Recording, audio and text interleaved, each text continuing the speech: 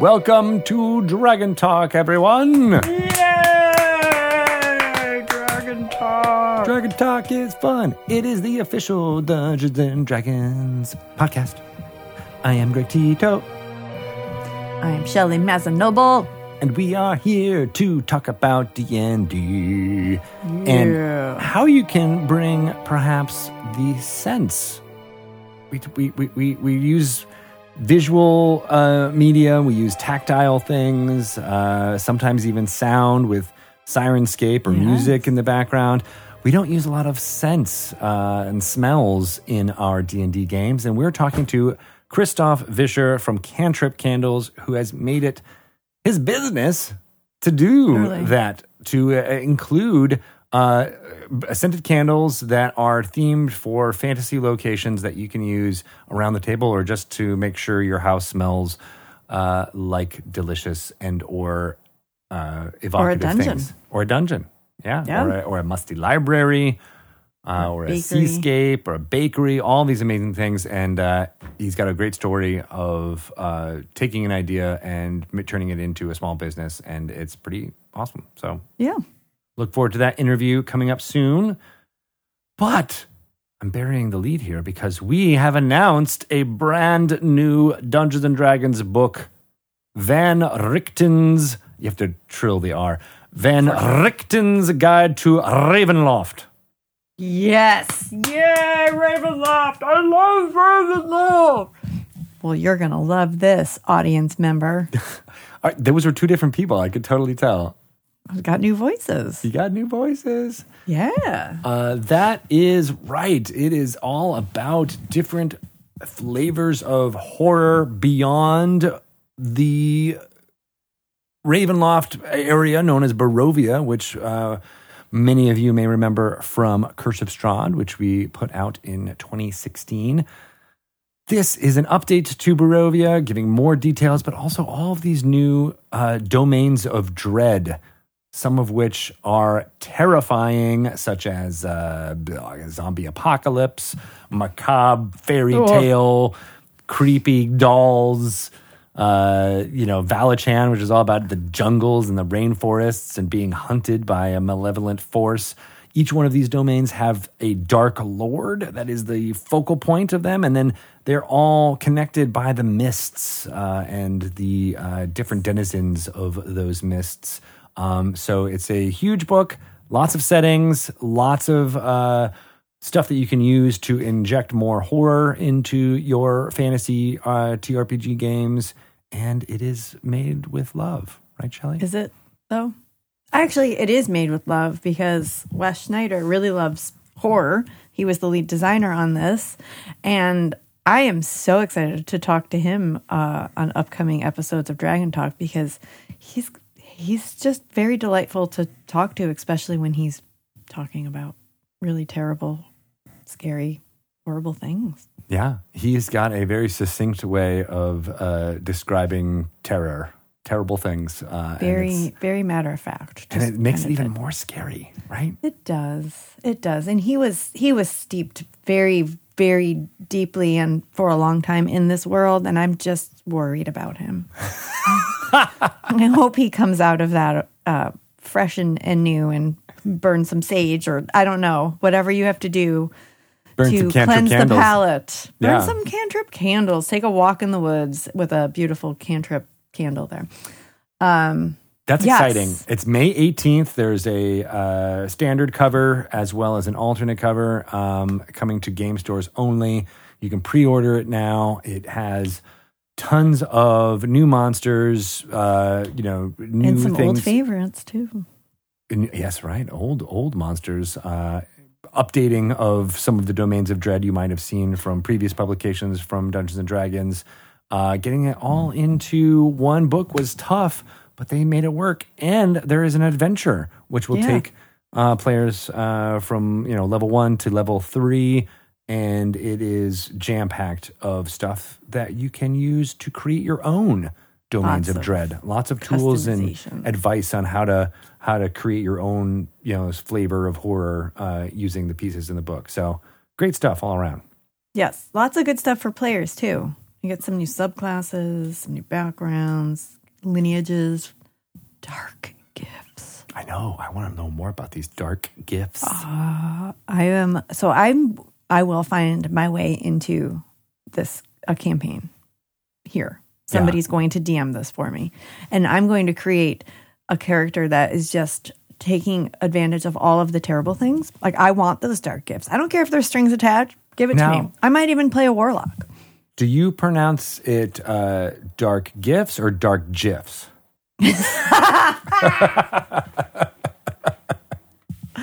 Dark, crunchy gifs, peanut butter. It's so good in your mouth. Yeah, so we'll be having a lot more information about that in the months to come. In the meantime, we're gearing up for the release of Candlekeep Mysteries. Whew, I can't believe that's hot on its tails. It's March 16th. There's 2 covers for that as well, and that is perfect for burning a library-themed candle. Which I believe is called the Old Scriptorium. I think that's what the Cantrip Candle flavor is all about. Just the coolest name. But there's 17 small, short adventures that you can run, all centered around books you might find in the Library Fortress of Candlekeep. They all are mysteries that you have to solve and written by some amazing D&D designers and authors, some who are veterans and some who are new to designing adventures under the tutelage of Chris Perkins. And we're really excited about all of that. And some previews will be dropping in the weeks to come for some of those adventures.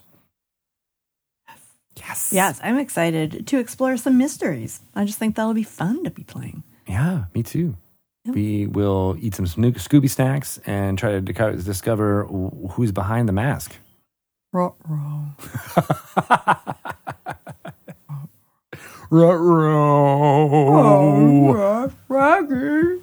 But that is March 16th, as I said, and you've got a wealth of Dungeons & Dragons materials to look forward to with this and Van Richten's Guide to Ravenloft coming in the months to come. So exciting. Very exciting. Speaking of exciting, I am over the moon at the fact that I get to roll up random characters with Brandy Camel. So let's listen to another segment of a random character generator, shall we? We shall.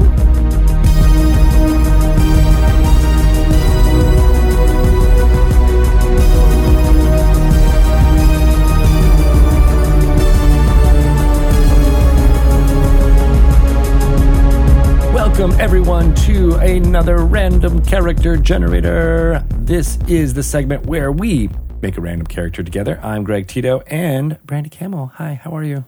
I'm doing lovely. How are you, Greg? Very excited to jump in and press the random character button.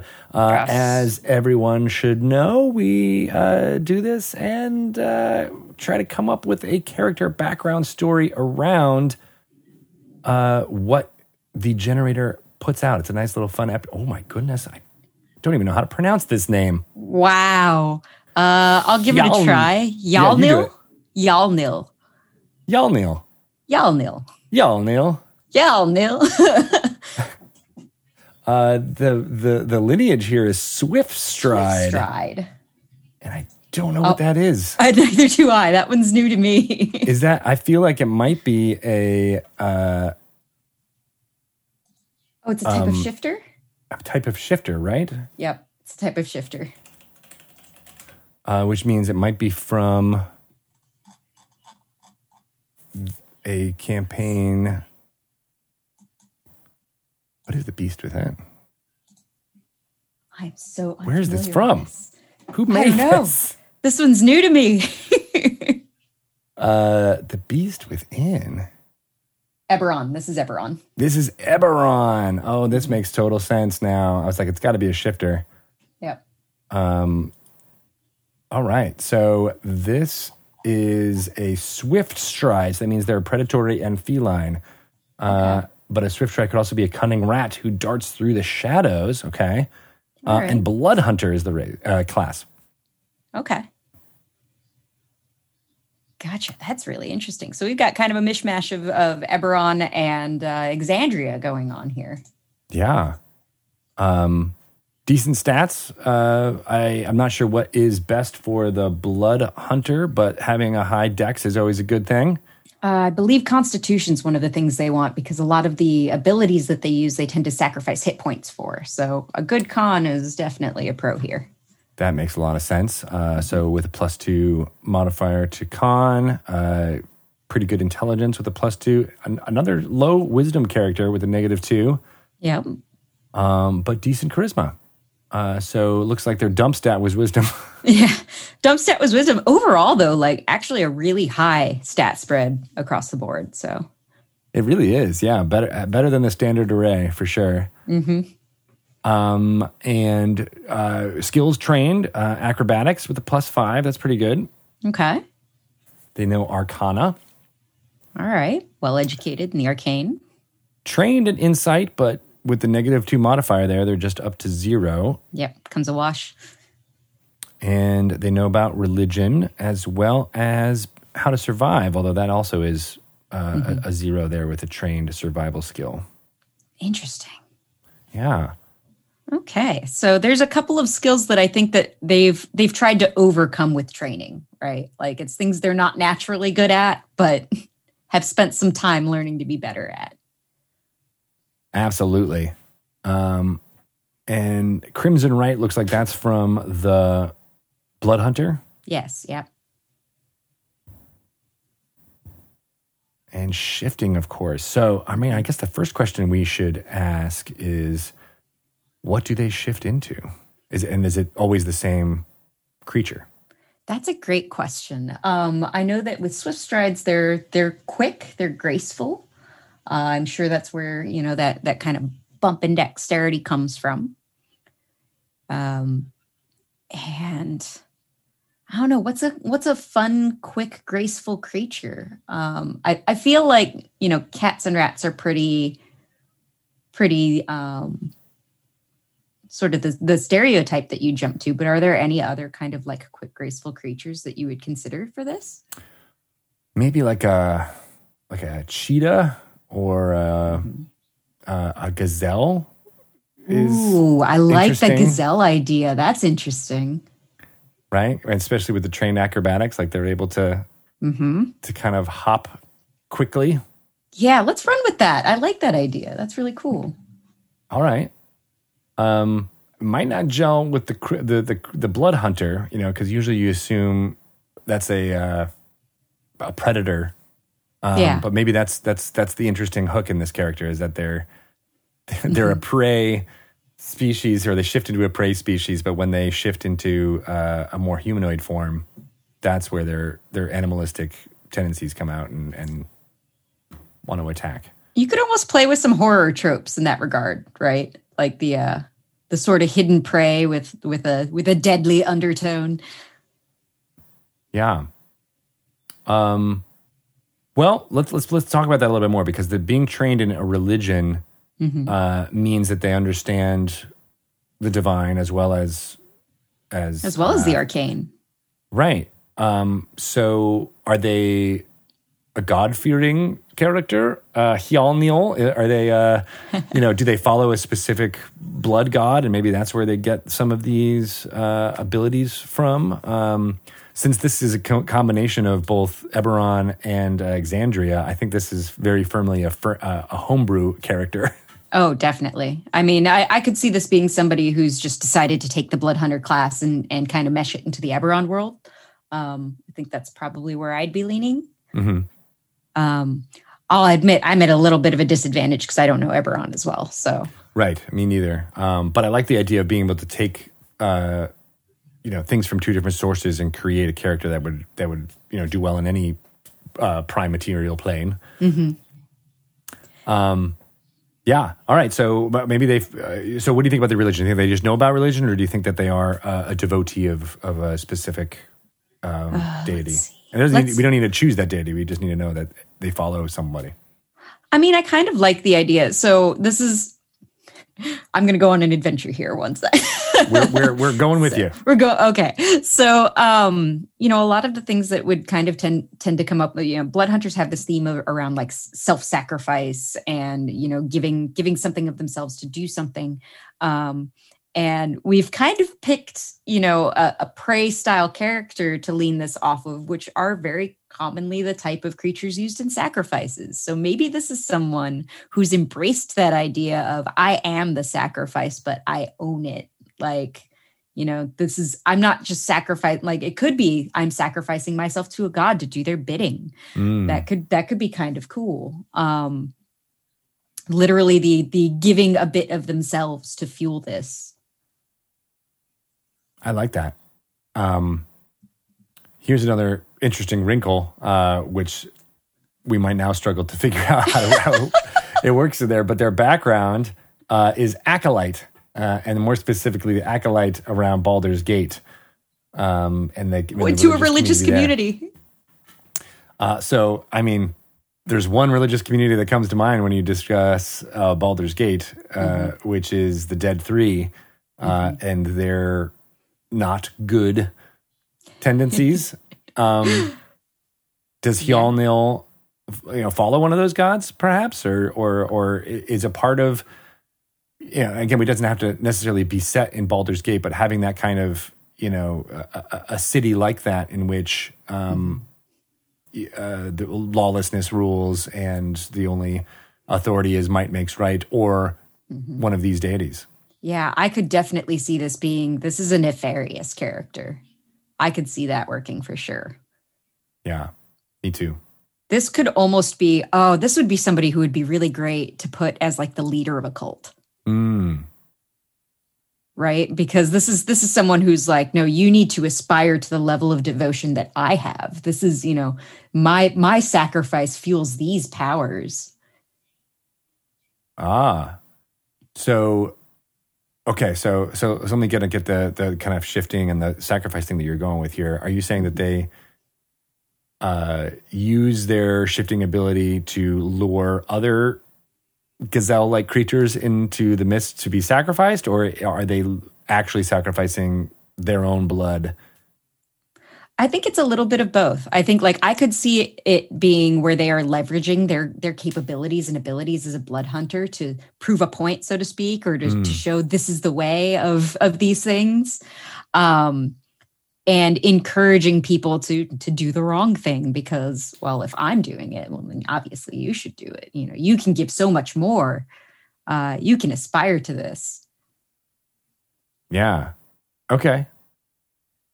This is there's certainly ways to turn this into a heroic character that you might want to play. For sure. In a campaign, maybe perhaps even, one that tends a little bit more evil or, neutral to evil. But I'm really seeing this as an adversary or an NPC that a party can meet as well. Yeah, I think it leans that way. But I could also see this as being someone who is devoted to the idea of self-sacrifice in the stead of others. Especially if you kind of dig into the Forgotten Realms deities with Ilmater, who is entirely based around that idea of self-sacrifice, self-suffering, taken on for the sake of others. I like that. Yeah. And there's so many of these, the blood maledict and blood curse of exposure that could be used to advantage in battle very easily by sacrificing what they're doing, their own hit points, as you were saying. Yeah. They have alchemist supplies, which is a part of the blood hunter thing. How does that play in? Do you think that they actively use that? I think it's the kind of thing that they need to have poultices and bandages and things like that to tend to their self wounds. I think that's kind of necessary as a part of the way that the class functions. But I could, just as much see it as being built in to the idea of building things that dull the pain, or maybe crafting incense for their more nefarious religious ceremonies or things like that. I am picking up what you're putting down there, and I'm going more deeper into the blood hunter features and traits here. They've chosen the Order of the Ghost Slayer. Oh, interesting. Right, as well as a fighting style of dueling. So it's a a sword fighter or a rapier wielding gazelle. You have to fight. I love it. What do you know about the Order of the Ghost Slayer? Let me look that up and see if I can get more details. That I don't know as much about. I mean, I can make some assumptions based on names, but I think having a little bit more context is helpful here.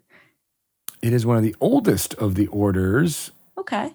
They get it at third, so they just turned into it. The right damage is radiant, which throws a little bit of a wrench into them being on the more evil side of things, perhaps. Mm-hmm. I mean, radiant is kind of like thematically associated with good, but it's also thematically associated with the divine. So, right, maybe that's just their how it manifests. Mm-hmm.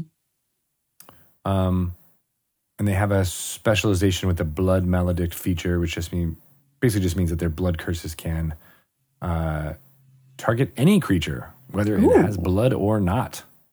Okay. Maybe that's due to them having to slay ghosts. Yeah. Kind of necessary. Yeah.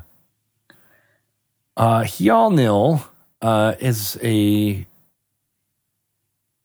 I don't have a leaning one way or the other of what gender they might identify as. What do you think? Yeah, that's a tough one. I am sort of imagining like a more graceful feminine form, but not necessarily female. Like, maybe this is somebody who is gender neutral or non-binary.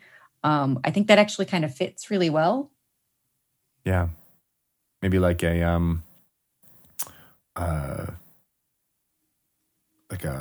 don't know. I'm having the image of like a David Bowie or a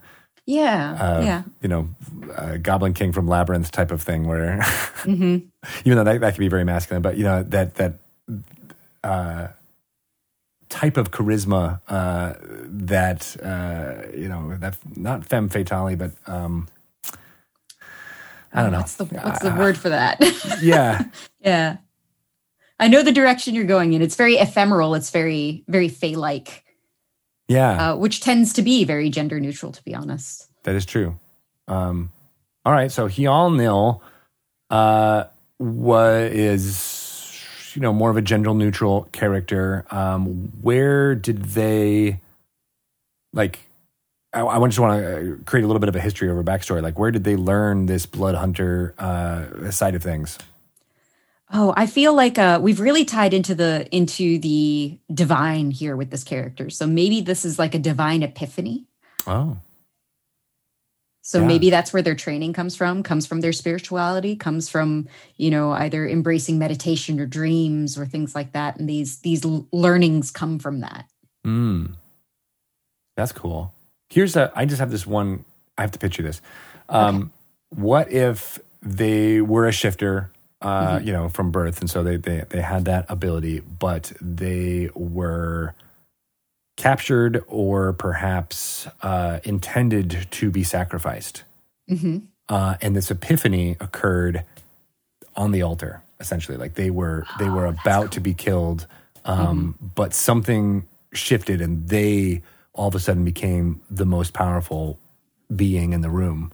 Man, I have this amazing visual moment that just happened for me where I see them reaching up and grabbing the sacrificial dagger with their hand and fueling that cut, that blood there for their first use of Blood Hunter ability. That is such a cool, strong visual to run with.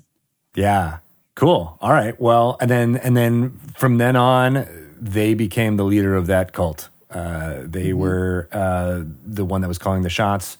Maybe they even, this could be a little bit more evil, but maybe they even took out the previous leader during that moment. Because I can see that like, oh, it's that blood hunter like type thing, and then turning the knife on the one that was pointing it towards them.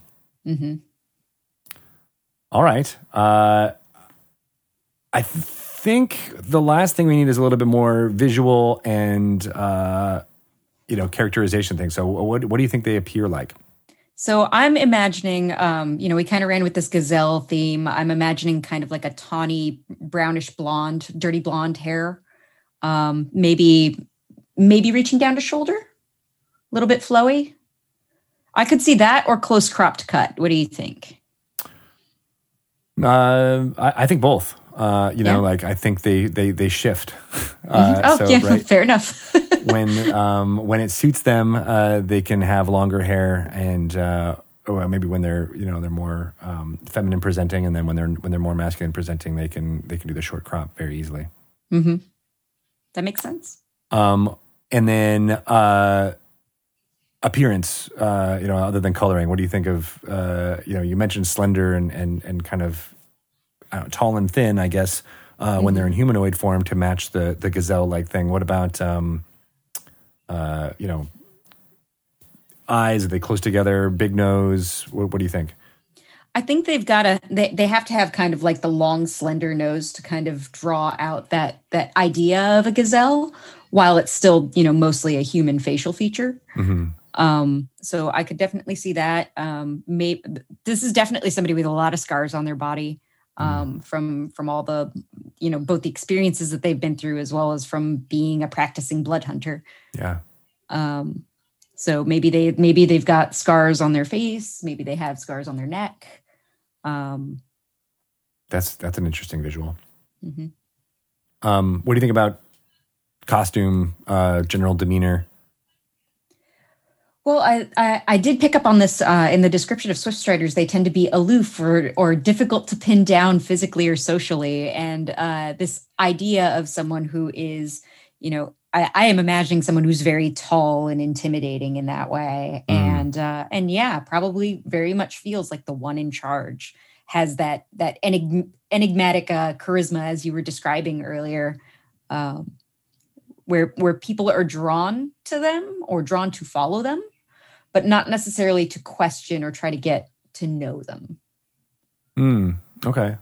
I like that. I'm this character just got a little bit closer to Hela from Thor Ragnarok. Yeah. Especially with the horns. I guess I'm That just kind of came in naturally, huh? Yeah, right. I don't know. I like that. Even though I don't think gazelles have big horns, but anyway, it's that type of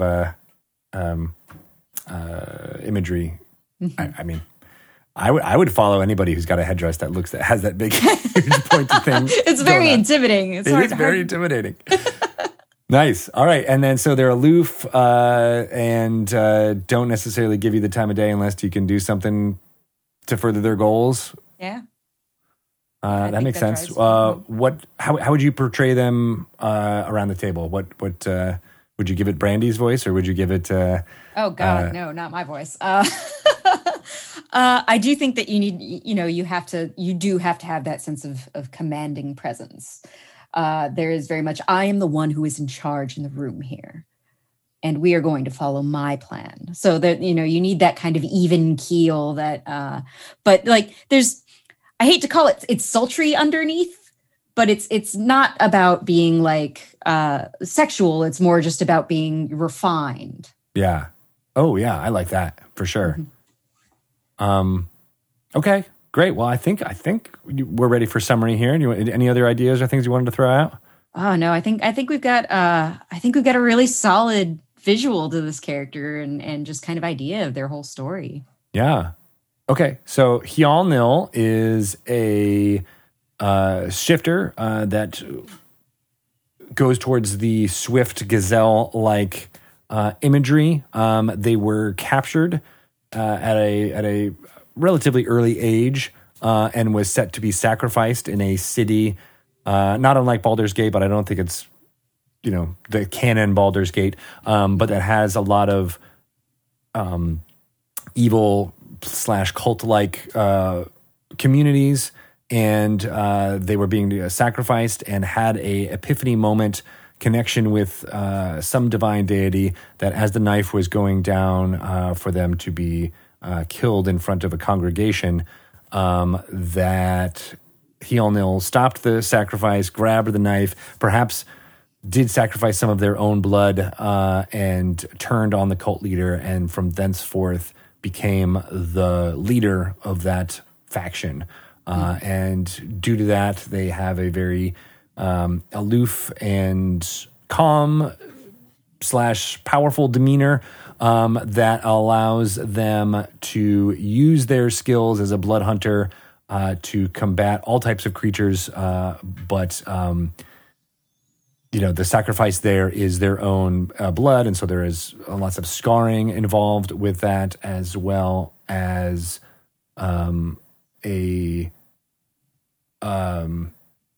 ability to convince others to bend to her will just by their strength of charisma.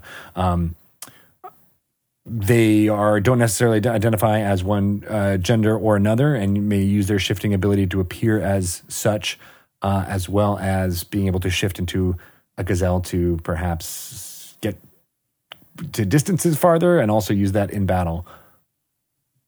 And in general, I guess what do they dress like? What is their when they choose to wear clothes? What do they look like? Oh man, you got that image of from Thor Ragnarok in my head now, or from Thor in my head now, and I got to put them in like the long, thin trench coat style of presentation. I mean that's where I'm at too, and gosh darn it if they don't put on some type of headdress when they're doing ceremonies, official cultly duties. Exactly, it definitely has some kind of a horned animalistic feel to it, and perhaps there's even bloodstains on it, as they maybe even use that during sacrifice. Who knows? So yeah, this character, Hjalnil, definitely trends towards more of an adversary or evil NPC that you can use in your game. But I know there's a lot of folks who would love to play a character like this as well, in a heroic sense, or at least a protagonist sense. Maybe not a hero, but a protagonist. So yeah, that's Hjalnil. Very exciting. I love coming together. This one had a little bit more of a story that I think we needed to workshop on, and then I love where we landed up. Yeah. I mean, it speaks to the ability that you can make any of the things that this tosses your way work. You just have to do a little bit of a brain exercise to get there sometimes. And thanks for doing that with me, Brandy. Always fun. Your insights are almost as good as Hjalnil's. Thank you so much, Greg. Oh wait, that's not. that's a 0. But no, I mean, we'll go with intelligence. There you go. That's probably accurate for me. Awesome. We'll leave this link in the show notes, and feel free to use Hjalnil in your games. I'd love to hear about it showing up, or them showing up, not it. But the character itself showing up, and this is always fun. So thanks, everybody. That has been Random Character Generator.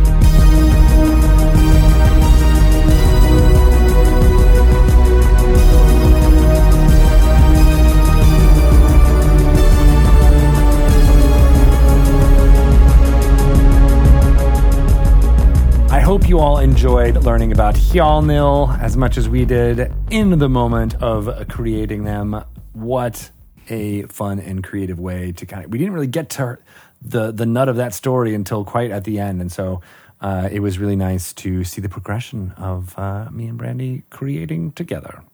Very, very nice. Very fun. Fun activity.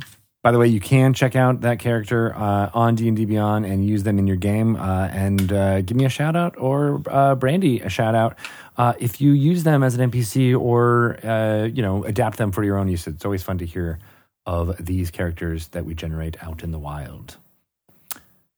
Speaking of things being out in the wild, I'm very excited to learn about candle making and how you can use it in your game, and the story of creating your own small business, like I've tried to do with many of my D&D campaigns. So let's give a listen and call up Christoff and talk through it. Everyone, let's welcome Christoff Visscher to Dragon Talk. Yay! Yay! Woohoo! Thanks for having me. So exciting. Thanks for being here. I feel like I've been following the story of Cantrip Candles forever on Twitter. It's so awesome, the amount of candles and scents that you're able to create and to create that immersion at the table is such a cool idea. Thank you. It's been quite the story. I'm enjoying the story so far. I hope it continues to be a good one. Right. Because you just reached a milestone, I think, yesterday, right? Mm-hmm. We officially opened our first storefront. And I say first because I have plans. But for now, we have a Hollywood storefront, which is very exciting because I've been making them out of my apartment for years. And now it's time to go big. That's awesome. That's huge. Congratulations. Thank you. We should have had champagne. Oh, there's so many things we should have had. I should have had a bigger ribbon, but COVID makes it kind of, you got to tone it down a little bit, which is okay. It's nice to have a soft open in this atmosphere. I guess that is true. It must be strange to open a store where you want people to come and gather in the middle of a pandemic. Exactly. But you're making it happen. We're used to it. The world's used to it, and we're kind of adjusting. I like that you've got plans. Now I immediately thought of there being like a Cantrip Candle store in every mall in America. Just like another candle company. All 4 malls that still exist. Well, that'll make your grand opening plans easier. There it is. You have to do it 4 more times. I just dated myself as a Gen Xer who loved malls. I still love malls. There's not so many anymore.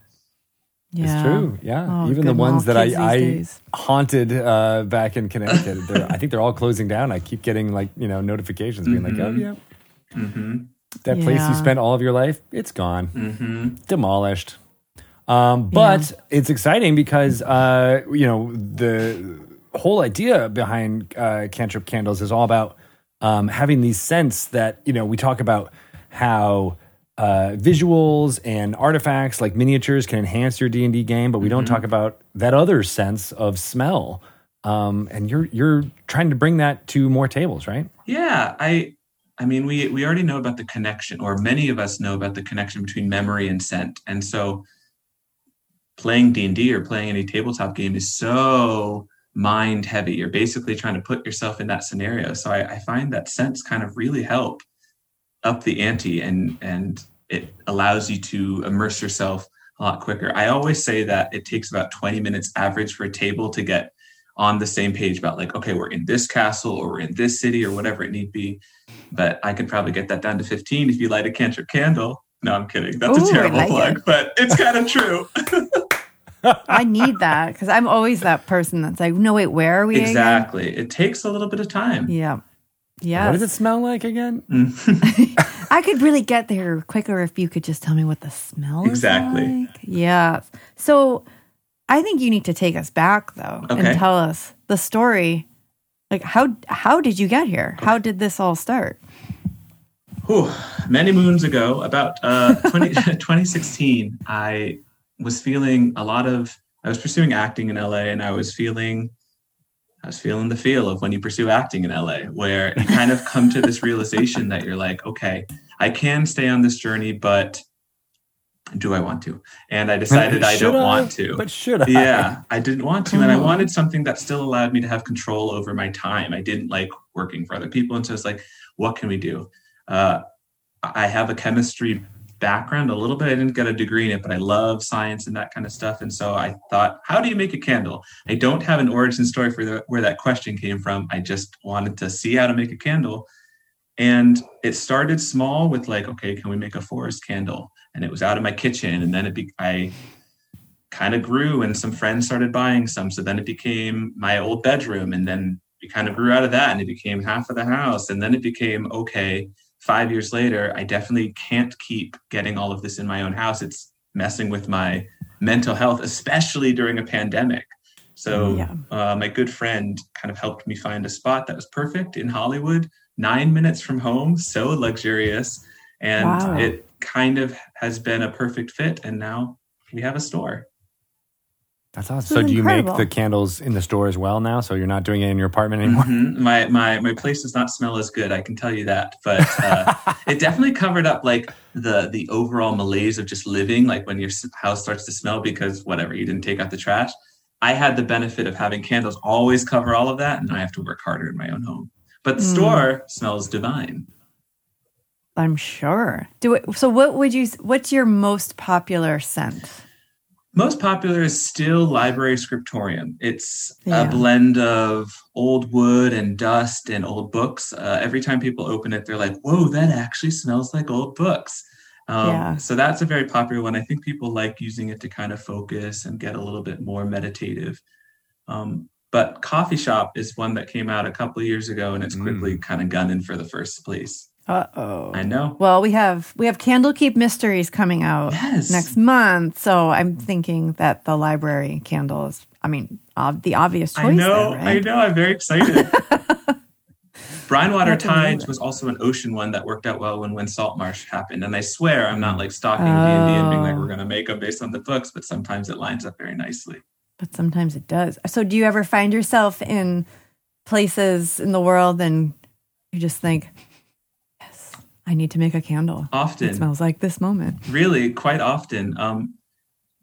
LA does not have a very diverse scentscape. I will tell you that. It's kind of all, it's all a little bit of like dust and hot and sand. And look, I love LA as much as the next, but I was in London for a bit, and I took a lot of inspiration from that, just how the streets always smell. There's always a sense of wetness. That led to developing Stone Moss Chapel, which is my favorite scent. But I long to travel when we can again, and just that's what I travel for, to kind of wander around and sniff stuff. Sevilla in Spain, I want to capture that smell as well. It always smells like orange blossoms at all times. So yeah, I'm constantly sniffing. Cool. That's really cool. So how do you recreate some of those smells after you have them kind of in your palette? So all candle makers kind of pull from a wide library of fragrances. So let's take bubblegum, for example. There's probably 50 renditions of bubblegum fragrance. And so sometimes I'm shooting for a scent and I try to just break it down into, okay, how do I replicate this? Let's say a forest, pine, soil, things like that. And so I pull from various resources, and then it's just a mixing game of add a little bit more of this, take a little bit of that out. And that's the most fun part, kind of where you're in the chemistry process. But every now and then I just kind of play around and I create something that smells really good, but I don't know what to call it. And then it becomes this nice game of chasing, what is this smell? What does it make me think of? What emotions does it evoke? So there's two processes, either hitting the smell or finding the smell. Do you put the actual, like, say, orange blossoms that you were mentioning? Would you actually put orange blossoms in the mix, or is it something that smells like that? Something that smells like that. Cantrip Candles uses fragrance oils, not necessarily essential oils. Some of our scents do have essential oils mixed in. I personally have found that essential oils do well for aromatherapy or topical, but they're not intended to combust. So you can put them in candles, but I like using fragrance oils which are designed to be used in candles. Oh, okay. So it's not, it's not putting the actual bit in and having I wish that I'm like boiling leaves and stuff. I know, right? Yeah. But it's still at the end of the day something that you're lighting on fire, so it's got to play nice. So you're basically a fire mage, not a apothecary. Okay. I definitely associate with evocation as a class far more than like druids, That's awesome. And so how do you integrate it at the table? I mean, are you a dungeon master yourself? I am. I DM 4 campaigns and have only played one serious character, maybe 1.5, but I'm much more of a DM than a player. I miss playing though. But yeah, I usually light it at the table beforehand, about an hour before players came over, and then they walk in. If it kind of sets the tone right off the bat. That is cool. So if they're going to be going through maybe a popular city, like if the adventure is taking place in Waterdeep or something, like you would light a candle that's reminiscent of something more urban. Sure. Or like something. It depends a little bit. So that is the big conundrum. Like, what about the fire plane? How do we make it smell like the fire plane? Or what about a big city? And well, one city might be by a dock, one city might be more inland. Right. And so I try to get a little bit more specific, and maybe like, for example, we have a scent that smells like a bakery. I think you could use a bakery in a city as well. And it would still give that sort of like, oh, we're on a city street and I'm smelling some freshly baked bread. Sometimes I combine. I'll light like the water one and then put that one out, and then an hour later I'll light the bread one, and then it's kind of like this nice fade from one location to another. But you got to give it some time to breathe. I think there's people out there that are like, I lit 3 candles last night at my game. And I'm like, okay, I doubt that smelled amazing. But yeah, you got to let them breathe little by little so that you can kind of enjoy them all individually. Some of them blend really nicely, though. That sounds like someone was trying to do like a remix of like, exactly. If I take these 4 candles and I light them at different times, it'll smell just like my dungeon does. Complete customization is available. Yeah, right. Oh my gosh, I love it. You had something on your on your website under our story that I just loved. It just totally resonated with me when it said, I'll just quote it because I'm looking right at it instead of trying to paraphrase. He started playing tabletop games when the hustle of LA left him with little money but lots of friends. I love that. It's the truth. That's such a great, a testament to tabletop games. I got friends. You don't need, a lot of other resources. Just come together, tell some stories, and have fun. Friends are a very important part of the Cantrip Candle story. I mentioned how my friend helped me get this spot. My friends have been some of my first employees. My friends were the ones that were some of my first customers. I don't think any of this would have been possible without the really close-knit community that I have that's been supporting me and has grown into this awesome supporting community now. Yeah, definitely. Have you been playing tabletop games for long? When was the hustle of LA that left you with little money and lots of friends? I've probably been playing for about 5 or 6 years. Yeah, I was a big Monopoly fan, and then you go to like high school and college, and you stop playing games for a bit, maybe, and then kind of got back to LA, and I was like, all right, cool, game nights. Those are really fun now. Why don't we do this consistently? And then D&D came along, and now addicted. Yeah. So how did did you mention this, or I feel like I've read a little bit about you, so maybe I already kind of know the answer. But how did D&D? Sometimes I get confused. Like, did we talk about this, or is it my research that I've done on you? How did D&D come along? The specific game of D&D, like for you, for me, when did you start? For you, not in 1974. In 1974. No, my good friend Dash, he's a DM that's been playing for a while. He's known D&D through and through, and he one day was like, hey, you want to play some D&D? And I had always honestly been a little bit critical of Dungeons and Dragons because I thought wrongfully that it was gave you rules on how to imagine. I thought D&D was closed, and it was like you have to play this way or this way or this way.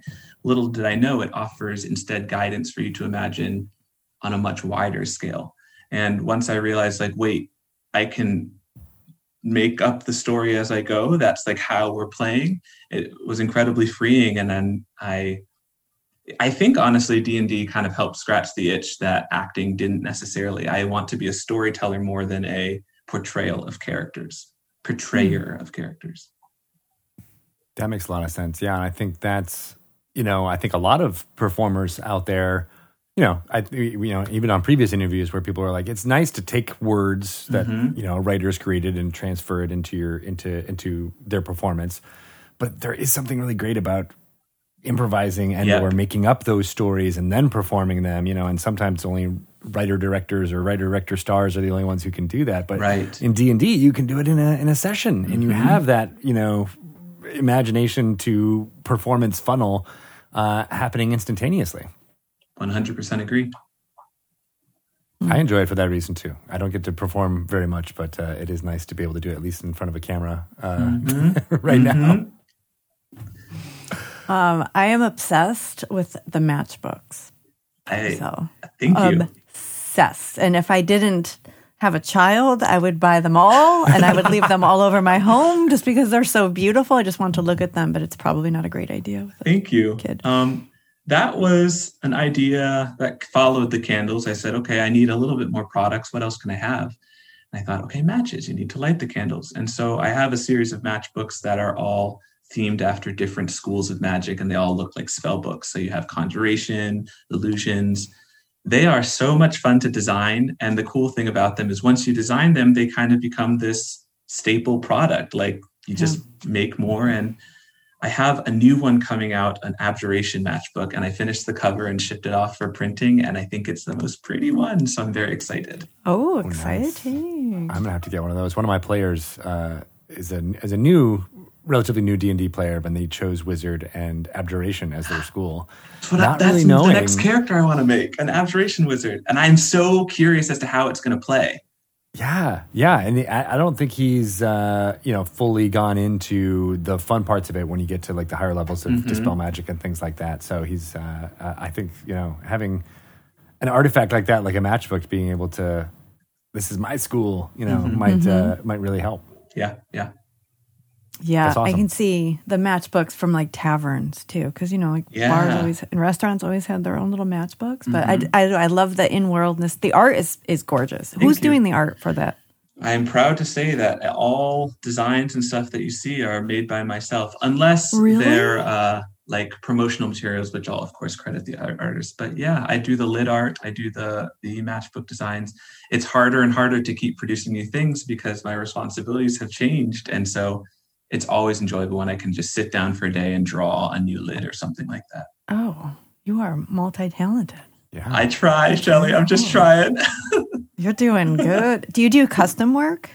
I used to a lot more. I have a couple custom projects that I work with, but we just don't have the wherewithal to take on too many.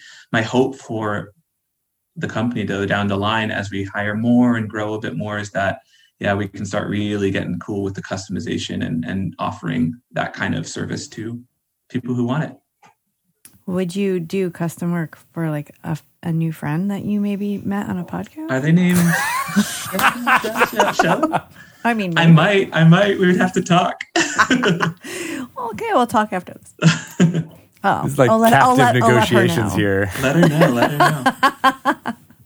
But I mean, the growth of this business from, like you said, just selling to friends and then being able to have online orders and then opening up your own store in this last year, that's a huge, growth pattern, right? And so how has it been? I mean, your background as being a performer and a gamer might not have prepared you for running a small business, right?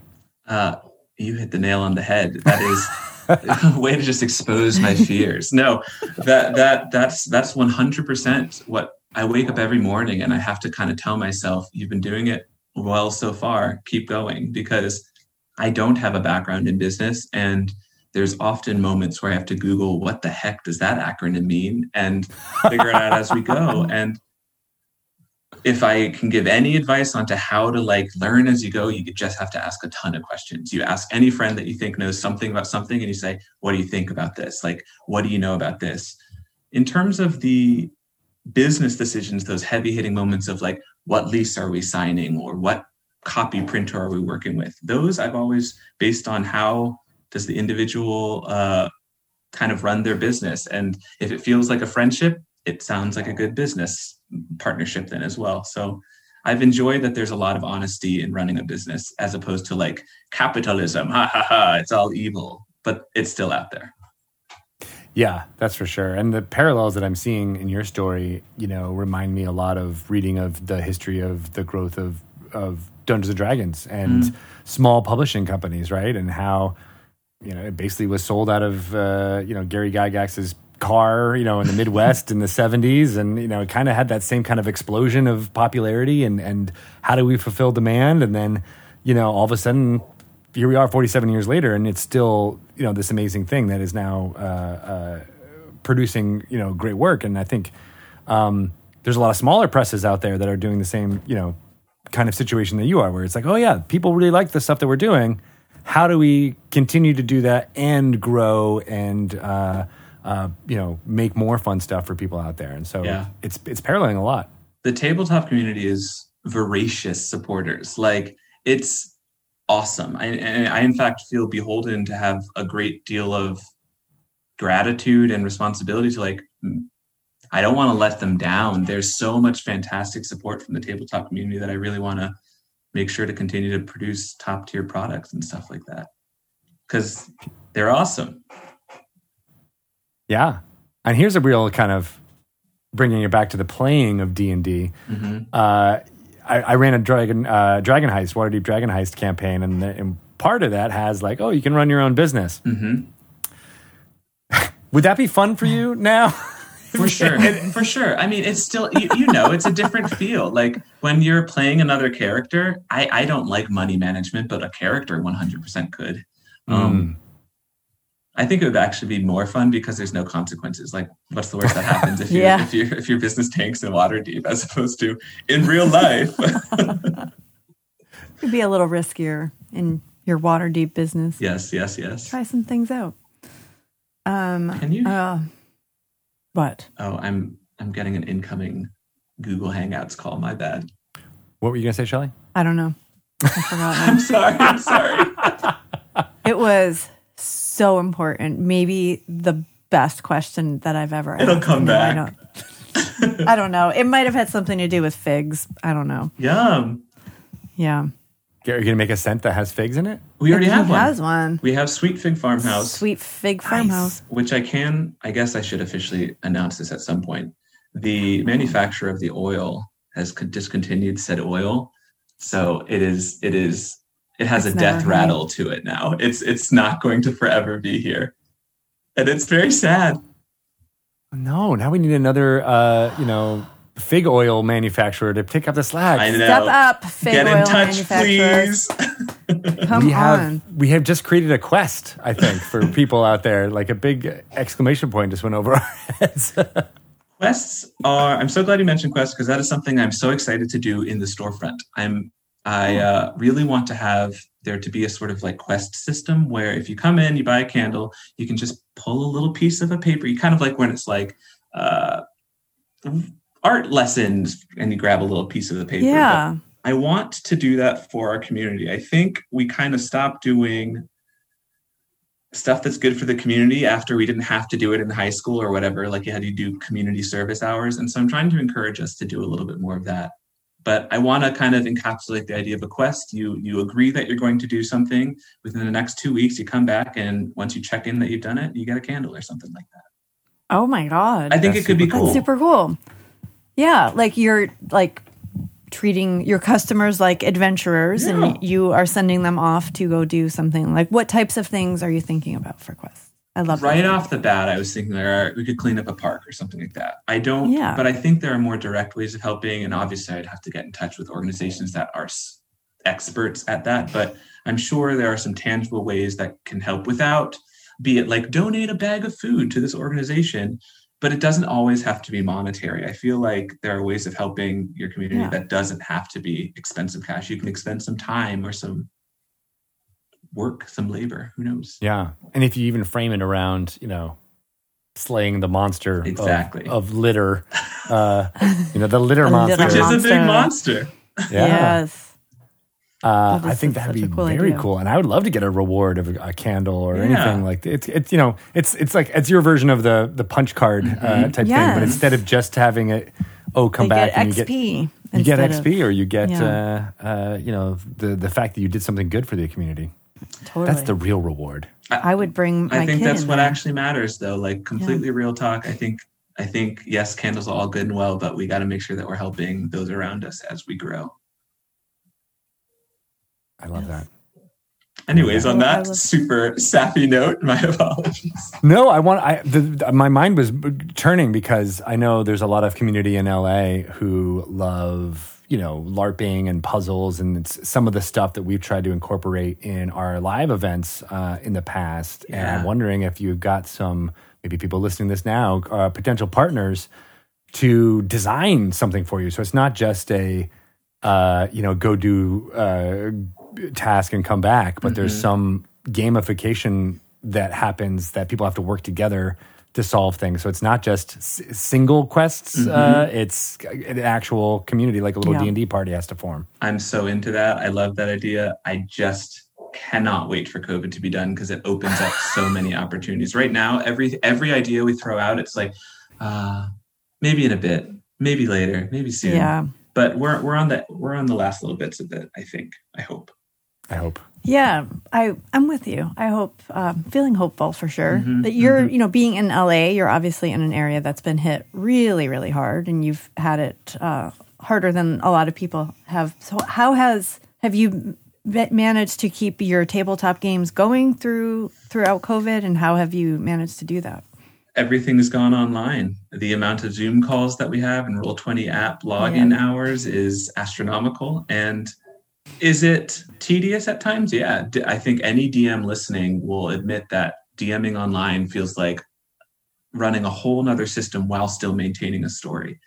And I get a little tired of that. And every now and then I have to be like, sorry that I snapped, guys. I'm so tired of staring at a computer screen. But we've managed to stay tightly knit and pretty closely bonded because we share this story throughout this entire time period. How do you, have you been able to invent smell-o-vision yet? Not yet. Through the Zooms calls? You're like, I'm burning this candle and it smells like the dungeon you're currently in. As of now, I think most of my players have various copies of various scents. So I could just be like, all right, everyone, light your Goldby Bakery candle now. Oh, that's smart. That bakery candle. Being honest, that would be a lot to be like, give every one of your players a copy of the candle. But it'd be worth it, I think. It would be. Yeah. That bakery smell, man, I remember I lived in Brooklyn for a long time, and there was at least 2 or 3 bakeries that, walking home after the bars close, where you get that whiff of freshly baked bread. It's like, it reminds me of that time period and having that kind of communal feeling in a city. So you just got to add like slight cigarette and old alcohol smell, and then you've got a city street. Perfect. You've got it. Right. Yeah. Then you're like, that's Williamsburg for me. Yeah. I still really like the idea of, like, when you were saying, like, layering the different scents and like telling your story that way. Yeah. Memories, sense and memories. It really works. So do you find that, your players, if you're burning these as a dungeon master, which I assume you were when you were running in person, that memories are stronger, or that if you smell a specific scent where you're like, oh gosh, you remember that time when we defeated that lich, and did that cool thing? Does it have that effect on play? I hope so. Speaking personally, there's usually a candle going. So for me, this is all bled together into like candle, just generic candle scent. But I hope and would be very honored if someone who's used a candle for the campaign, let's say it's Brinewater Tides for their Saltmarsh campaign, and when they get back in person and smell it again, if it kicks them right back into that place, I would be so happy. That's kind of the goal, to kind of create these immersive spaces that are tangible and believable and kind of help immerse. Yeah. I could totally see that if someone, especially if it was not, I get what you're saying. If you're burning candles all the time, it's kind of, it's just part of the ambience, part of the ritual of playing. But if it was like, we specifically got this and we've been using it for our campaign, every time we play, I light it. Yeah, I would think that would imprint a cool memory for you. Yeah. Or if like a specific NPC, when they showed up, you were always burning that candle. Like, it will just have that kind of connection. I love those type of things that go beyond just the words that we say. Yeah. Mm-hmm. Are there scents that maybe would evoke, instead of like a specific location, an emotion? Like, if you really wanted your players to literally smell fear. Sure. Could you use candles in that sense? In that sense? No pun. I mean, they're just rolling off. It's just rolling off the tongue. I love it. And how much are these? They're $4.55. Just kidding. No, I was just trying to use a different sense word. I was confused for a second. He was like, Christoff was like, no, they're not. That's not how much they are. I think so. I think I'm struggling to think of like a specific scent that would trigger a specific emotion, but I can think of like lavender would be relaxing and vanilla might be comforting. I think it's a lot easier to touch on positive emotions than it would be negative, but I suppose that would depend on someone's experience, like if they it would be subjective. If they grew up in a bad house, and it had a strawberry field outside. Strawberries might not be Right. like the best thing That's ever. exactly. Yeah. Yeah. Do you I'm have- remembering. Go ahead, Oh. Shelley. No, I'm thinking like when you say like the scent, how powerful it is as something that can take you back in with memories, because I had this scratch and sniff book as a child. And there was this one, I don't even remember, I don't know what it is, but I loved that smell so much. And every now and again, I'll smell something that's like that smell. Mm-hmm. And I don't know what the smell was or even what it was supposed to represent. It was a kid's book in the 70s. It probably wasn't that accurate of peanut butter or whatever, but every now and again I'll smell it and it takes me back and it just makes me feel so warm and so cozy. And I can feel like the pillow that I used to sleep on or lay down on, like while I had my scratch and sniff book next to me, or my teddy bear's fur. I go straight back to that moment. I don't remember what the point of that was, other than I just had a memory. Testament to the memories. Yeah, the power It of is, memory. yeah. I fully agree with that. For me, it's leather. Whenever I smell leather, I go to my grandfather's basement, and I don't know why. Oh, but wow. I just picture myself surrounded by his like war memorabilia, and I can feel the temperature in the basement. But yeah, leather will put me in that place. Oh, that's really cool. There was a Berenstain Bears book that had an scratchy A+ stuff on on the it. Maybe that was my pronunciation. book. Yeah, and there was a basil smell because they were making pizza or something, and that's one that I am always like, this smells like the Berenstain Bears book that I remember. Basil in a kid's book? Yeah, because it was. I mean, maybe they just had that specific sense. They were trying to, figure out how to do it. But I remember there being a picture of a mushroom, and the mushroom smell like wore off like immediately, Not and good so I don't really remember that. But the basil stuck around, and this was like hand me down because I had older siblings, so this was a really old book that still had really the basil cute. scent attached to it. I'd just like to Strong. point out that these are all incredibly specific memories that are triggered by scent. So there you go. Scent the best scent ever. Scent It ever. really is. Yes. So what about, you mentioned that like negative emotions and how that's harder to kind of create, but what about, so much of Dungeons and Dragons takes place in sewers and Right. disgusting places and fighting undead monsters with puddles of pus. Right. Cool. So Damn. you might not want to buy a candle that smells bad. I ran into a lot of feedback early on in Cantrip Candles' brief lifetime. I think it was around 2 years when I started doing a lot of conventions, LA Comic Con or Con, also in Los Angeles.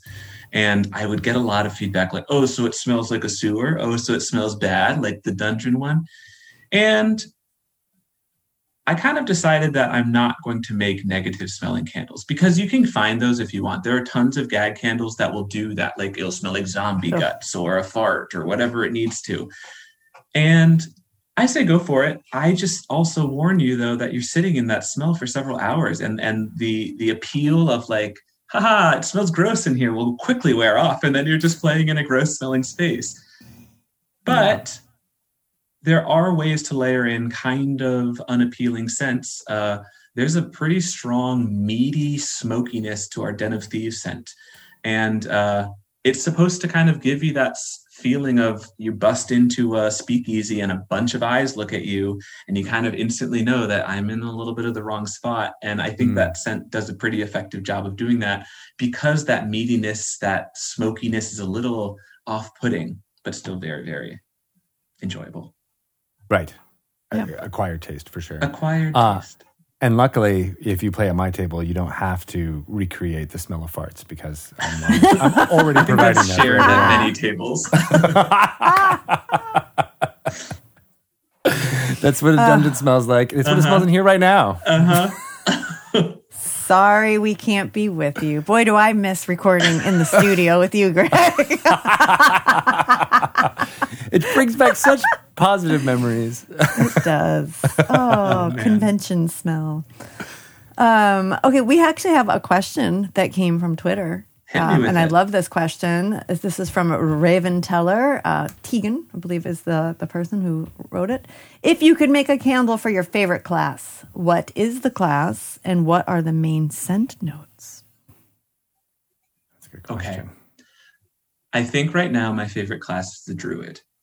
As much as I'm into the evocation magic, I've played a druid and I really enjoy him. So I think it would have a lot of notes of herbs and things of that nature. But if I could, as it burns, I would like it to get more and more earthy and woody. So it almost smells like a plant degrading over time until it's just soil at the very bottom. I think that would smell awesome. I think you nailed it. Druids, they live, they prosper, and then eventually they say, we're going to go back to the dust, just like everyone else. True neutral. I was going to just say like patchouli or something. But right? Like there's got to be patchouli in there because there's got to be like a little bit of a stoner vibe. There has to be. There just has to be. Must. Yes. Yeah. Like every one of my college roommates. Yes. No, I'd like that. I love the idea of the smell changing the more that you burn it down. That's the chemistry part, I guess, that I'll never understand. Simple layering. You just kind of layer how you pour the candle. One oil at the bottom, change the oils as you go up. Oh. Candle making is the perfect blend between super scientific and super artistic. And that's why I like it so much. There's so much wiggle room. You can adjust your formulas. You can adjust your temperatures. But at the end of the day, you still have to stick to the same basic rules. Mm-hmm. I love that. Would you ever do a class? I find that there are some awesome competing companies that often will do candles for classes. And I've decided that I will leave that to others because I don't think a class can be necessarily stereotyped or quantified in a single scent. My druid interpretation will not be the same as someone else's druid interpretation. Right. However, as a society, we kind of have an idea of like, yes, a bakery smells like this, a tavern smells like this. So I find that going for the environment is easier to get a more accurate scent. Yeah, and a class isn't necessarily indicative of what's happening in the fantasy. Right. If there's like a ranger candle might be great for an individual, but if you're using it at the table, then you got 5 players being like, no, you burned my candle today. Or I want a cleric candle today. Right.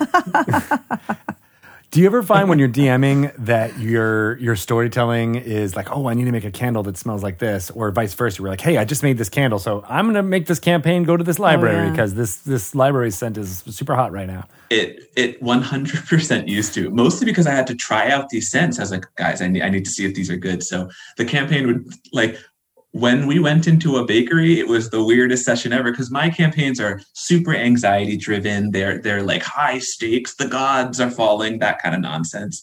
And so like to have them like wander into a bakery and the guy being like, hi, can I get you some muffins was super different, but it was a nice way of testing it out.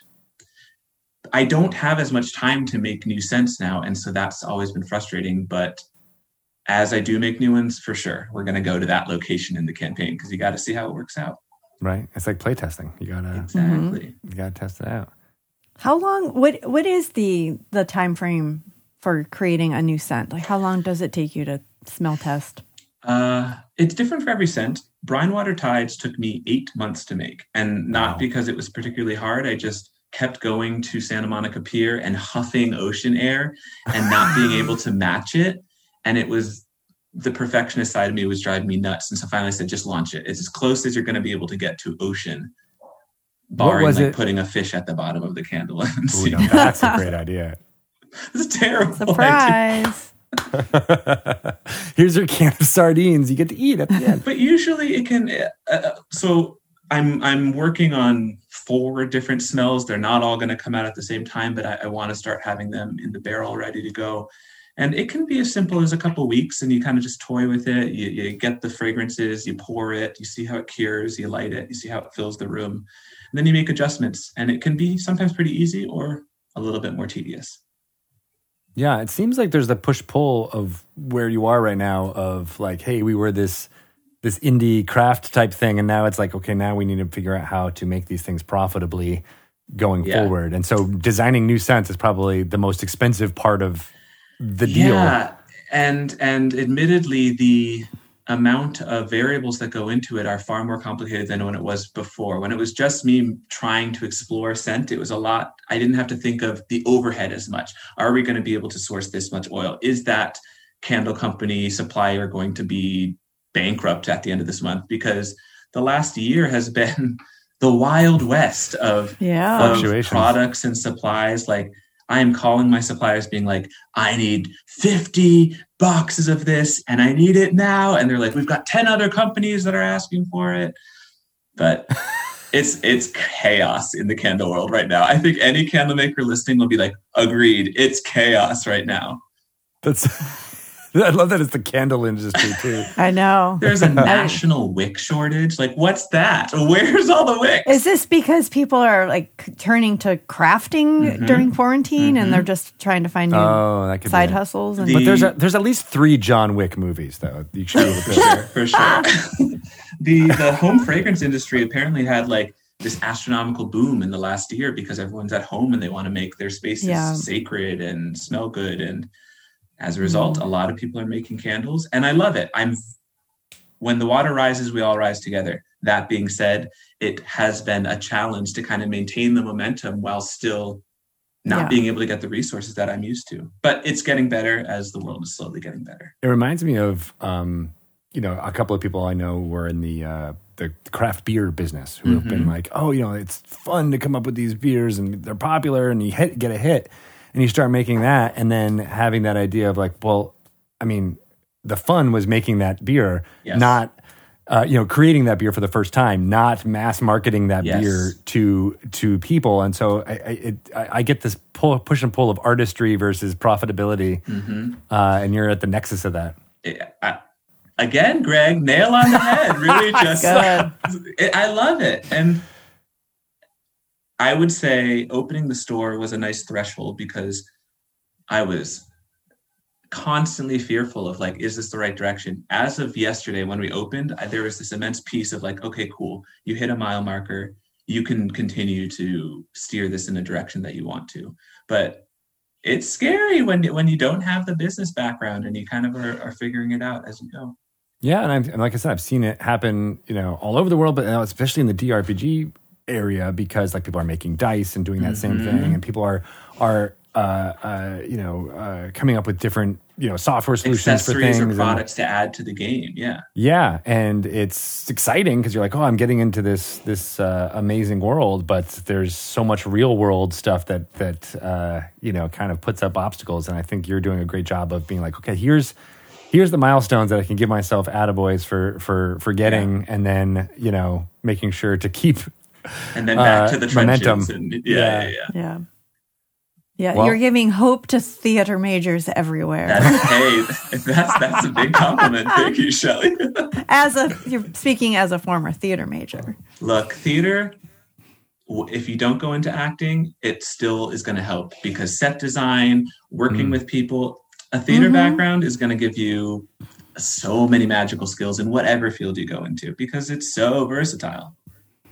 And you don't even realize that you're learning those things. The whole storefront, like the entire design of it. Some awesome customers came in yesterday and said, it's beautiful in here. Who did you have design it? And I said, I just kind of took what I know in terms of colors and lighting and placement. And that's all from stage design and stuff like that. So go theater degrees. Yeah. Yeah. And you especially can, general public ones. Speaking is not a big deal. Yeah. Which is, for a lot of people, they can't do it. Yeah. So there you go. Theater all the way. Are there any D&D settings that you think would be really fun to explore from the scent perspective? The Feywild. Like, are you? Ooh, I want to make a Feywild candle so bad, and I want it to be. We talked about how scent can be so affecting with memory, but also in the current. And I want to make a cool candle that encapsulates the way that I interpret the Feywild to make the average human feel. Obviously, I'm not trying to have anyone get lightheaded or loopy or fall asleep, but I definitely want it to be this undescribable scent that you just cannot get enough of, because that's how I picture the Feywild, just constantly enchanting you. Oh, that's cool. I like that. You mean like the caterpillar from Alice in Wonderland kind of? Oh, now you're speaking my language. Yeah, like that kind of vibe. A super groovy kind of Feywild vibe. Oh, I like that. I think a lot of people will. Will. He said will. In the future. When it happens. It's not like I've got this secret candle back here. What is that back there, by the way? I keep looking at that statue. This statue? Yeah. This is like my mascot. It is a dragon that's like in a Zen pose. And I think it's a good reminder to breathe whenever things are getting heckin' stressful. Unless you breathe fire, then be careful. Rocket. Breathe that fire. When you got to, you got to. You got to.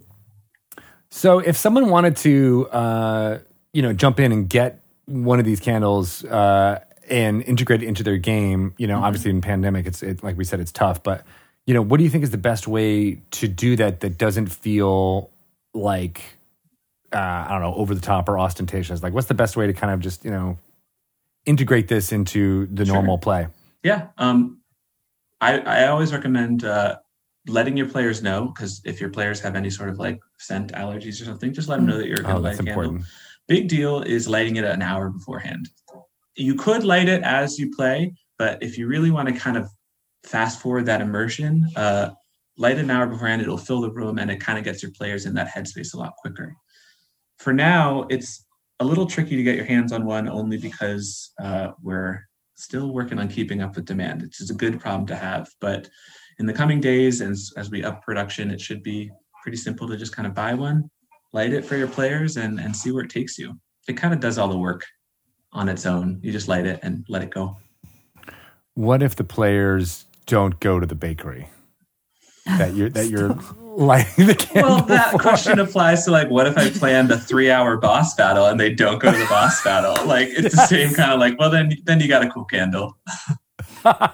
No, then this is what I've learned in my studies about dungeon mastering. If they don't go to the bakery, then you create an NPC that brings baked goods to them. Bob the baker who brings the bakery Open scent the with box. him. I brought you some fresh baked bread or something. Ooh, that's a good idea.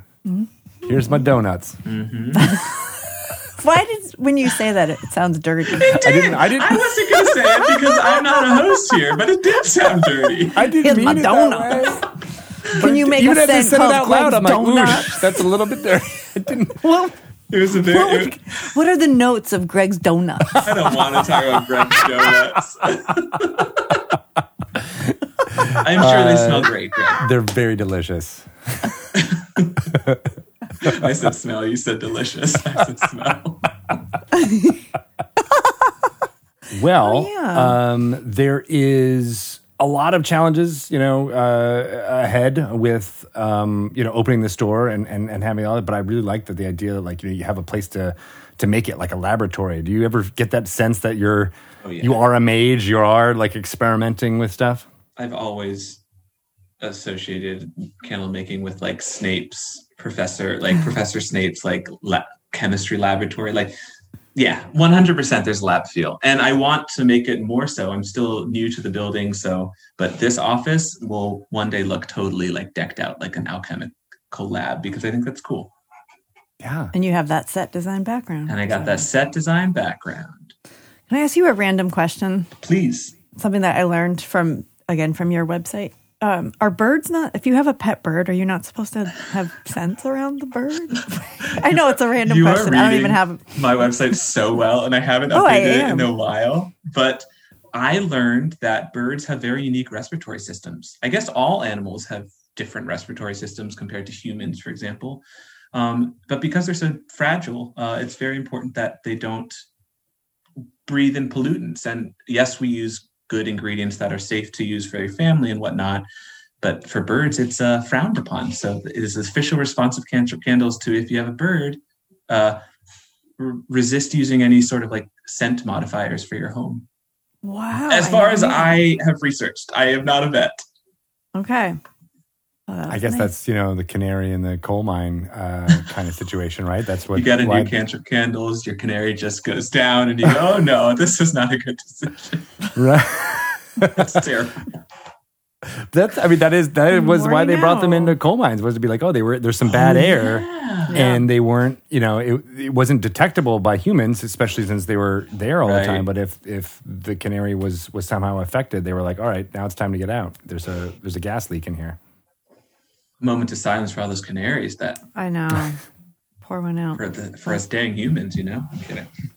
It's true. But these cantrip candles are vegan. And like you said, they're all made with really high quality ingredients. Yeah, they're made with soy, 100% soy candles and fragrance oils, sometimes blended with essential oils. I make sure to go through the ingredients on everything I work with because I'm breathing it in the most every time I stir a big cauldron of wax. So they're safe to use. I use soy because it's a little bit more sustainable than perhaps paraffin, but I try not to rag on other candle types. Do what works best for you. Do you really make it in a big cauldron like that? You know it. We got a big tank. It's actually kind of frustrating. We had 3 tanks and one of them busted a couple days ago. So had more struggles, but we're going to get 2 more huge, way bigger tanks. And it's going to start looking like a brewery back here, I think. Yeah. Cool. I did not realize that candles were made in actual cauldrons. I wish I would. It's like a, or tanks, looks like a coffee dispenser roaster tank, but much larger. Okay. But I wish I had like a cauldron with like a fire underneath and just stirring. That'd be so awesome. Nice. Yeah, you don't hear about like hags or witches talking about their cauldrons breaking very often. Or they're like, oh man, this cauldron is, we need to get it busted. The ironmonger to bring us a new one. Yeah, right. Final kind of bit I want to talk about are your campaigns, because the way you've been describing them kind of tangentially actually sound really interesting. They like the whole gods destroying and all that stuff. So pick one of them and kind of describe the overarching themes, because they sound really cool. I've got 2 games that I've been playing for a really long time, and in one of them they're in a world called Shelligan, which is basically Scotland and Ireland mixed together. They started out as young students at an adventuring school of sorts, and they've leveled, I think they're 14 or 15, so we're getting there. Oh, wow, yeah. But currently they are dealing with the god Gond, which I believe is a Forgotten Realms god, kind of like this engineering aficionado, and I've interpreted as the Phalanx in X-Men, if you remember that reference. So there's this deity. The Phalanx is whatever it touches, it kind of corrupted, and it was a digital entity. So I've got this medieval world where there's this god that's kind of introducing rapid growth technology, and it's helping improve the farmlands and it's helping improve the city. But the players are beginning to realize everyone's talking different here because they're all part of this hive mind under the worship of Gond. And now they've taken a vacation in the Feywild because things were getting so stressful that they're like, let's just go somewhere else where time works differently. We'll level up a bit and we'll come back and kill this god. So that's how it goes. That's super cool. I like that idea of a ever-present God who's trying to do good, but is actually corrupting and I'm interpreting him as he wouldn't have value in any, or they wouldn't have any value in what humanity kind of boasts. Those are inefficient. So this is a god of efficiency and mechanisms, and he basically wants everyone to think the same way and be the Borg. Almost. I was just going to say, this is very Borg-like. It's very Borg-y. And again, homebrew campaigns, you never can plan them totally, but apparently this is a cool plot line, and so we're going with it. Nice. Well, resistance is futile. Mm-hmm. That's awesome. I want to play in that campaign. Well, I do too. Next time you guys are in LA, come visit the store and we can definitely have a little one-shot. Definitely. We are definitely visiting the store, and we are going on a quest. Yes. Sounds good. Me and Shelley want to do We will be in the park cleaning up litter. I think you'll feel good after doing it too. I know I will. Yes. I am here for it. Awesome. I love everything about what you're doing, Christoff. I think this all is fantastic. I want more scented candles in my life in general, and I think having ones that are themed for specific areas within fantasy storytelling is super cool. And, congratulations to you for opening your store this week. Yes, very excited. Thank you. And thank you for having me on. I will totally gush and say this is a dream checkmark. I mean, talk to the entity of Dungeons and Dragons and to talk to you two is such a flattering, humbling experience. So thank you very much for having me. Well, thank you. Feel the same about talking to you. I know, right? Cool people meeting cool people. Nothing wrong with that. Well, hopefully you find a new fig oil supplier too, because that one sounded really It's a good one. It's a good one.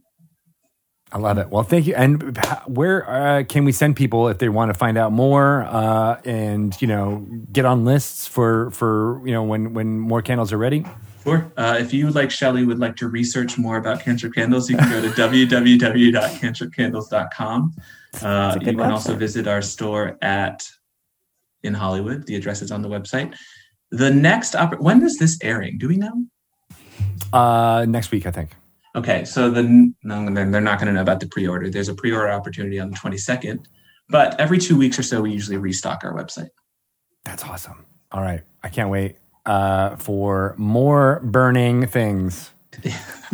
Here's to more burning. Definitely check out those matchbooks because they are awesome. Yeah, and I think they're totally safe to have around the house with Quinn, right? Quinn. They're safety matches, so it requires you to intentionally light them. But kids will intentionally light matches sometimes, always be cautious. He accepts that challenge.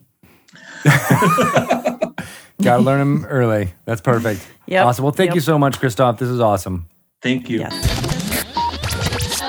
What a fantastic and exciting interview with Christoff. I enjoy hearing people's success stories, right? I love it. And I can't believe that we got to talk to Christoff the day after his very first, probably first of many, stores opened. That is such an accomplishment. It is. So kudos to all the work that he's done, as well as the community for supporting all of the stuff that he's doing. And it's such a cool idea, and I want more folks to be inspired and make cool stuff in the TRPG space. Yes. And again, reiterating what he said about the community, the D&D community showed up. And the amount of support and how he doesn't want to disappoint the community. I just look at that love. Yeah. Lifting you up. I want to go on a quest to lift people up. Me too. All right, let's do it. Let's do it. So that is this episode of Dragon Talk. You can follow me. I'm at Greg Tito on Twitter, Greg_Tito on the Insta. And I am Shelly Moo on the Twitter and the Instagram. You can, of course, find out everything you want to know about D&D at DungeonsandDragons.com.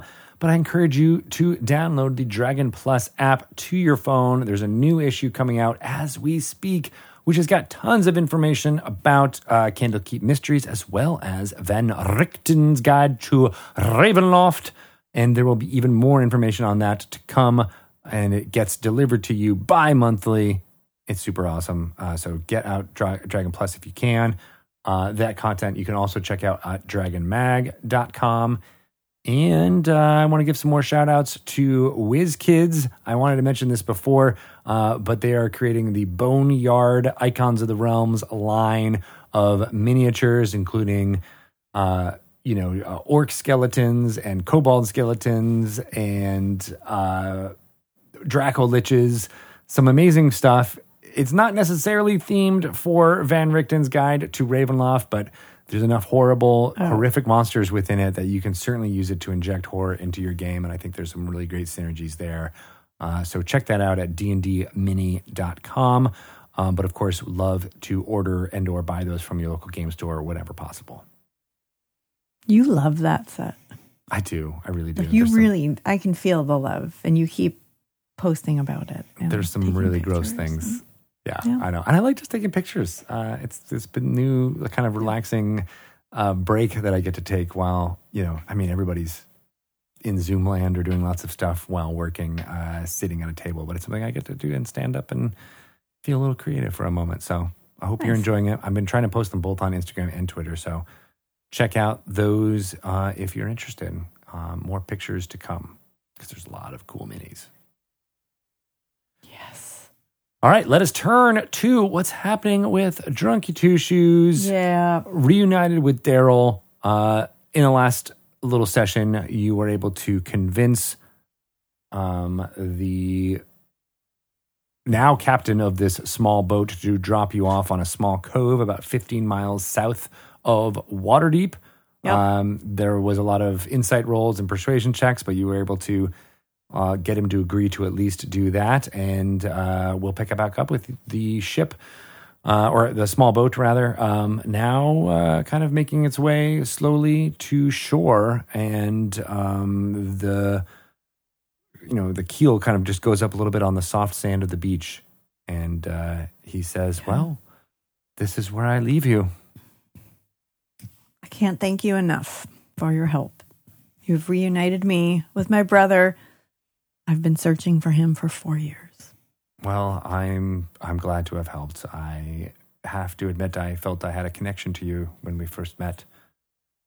There's something about you that drew me to want to help, and I'm glad I was able to have at least a small part in your story. You did. Maybe we'll meet again. Maybe. Who knows? Time will tell. I don't really know how people meet again in these times without cell phones and Facebook, but as with many of the things you say, I don't understand, but it doesn't matter. I get visions sometimes. I get visions of the future. But I don't know what I'm saying either.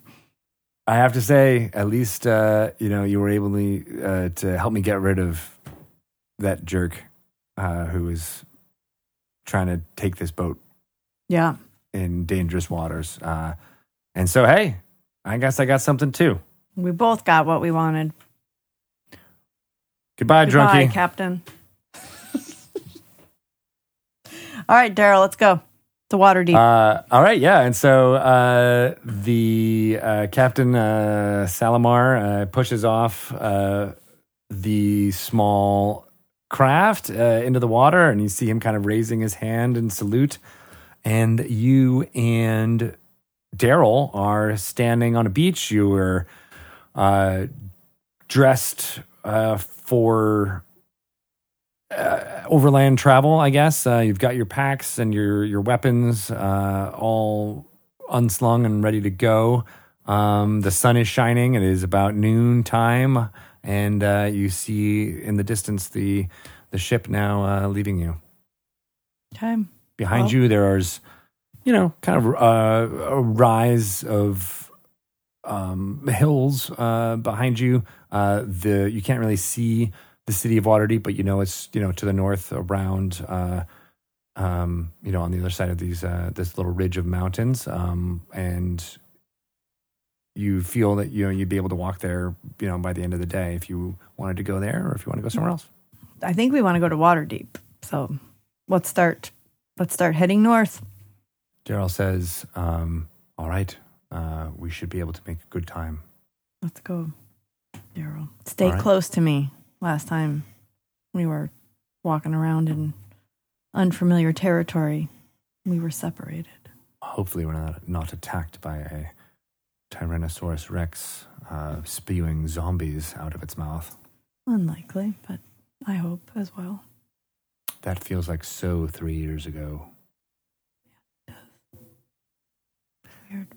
Same memories. So, you're kind of strolling up the hill and you see a footpath that kind of will eventually meet up with a larger road, and you see, a fair bit of traffic heading that way. It's a little idyllic looking, lots of trees, lots of greenery, birds kind of circling in the air, a, beautiful blue and white cloudy sky, and you get your first glimpse of the city of Waterdeep, and it is very large.